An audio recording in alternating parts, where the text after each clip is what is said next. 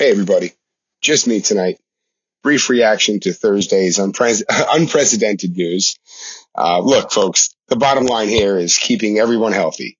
Players, fans, coaches, team employees, everyone.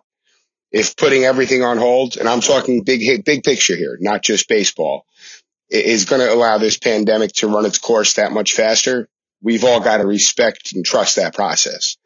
As much as we all want and need Mets baseball right now, and as disappointed as we all are that the ETA of opening day is TBD indefinitely, this is the best and safest course of action.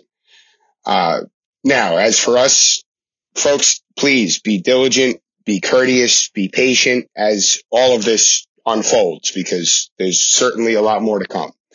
If you're feeling sick, if you're feeling ill, if you or someone close to you has been exposed, exercise basic, common, your human responsibility and self-quarantine yourself, self-quarantine your family. Let folks know who may have been in contact. These are all hypotheticals. Just please be smart. Most of us would survive if we were infected. Shit, we'd likely not even know it. By the way, get those fucking testing kits in order, you fucking bums. Sorry for yelling. But for those of us with at-risk friends or family members, their health is in our hands, literally. Just be conscientious, please.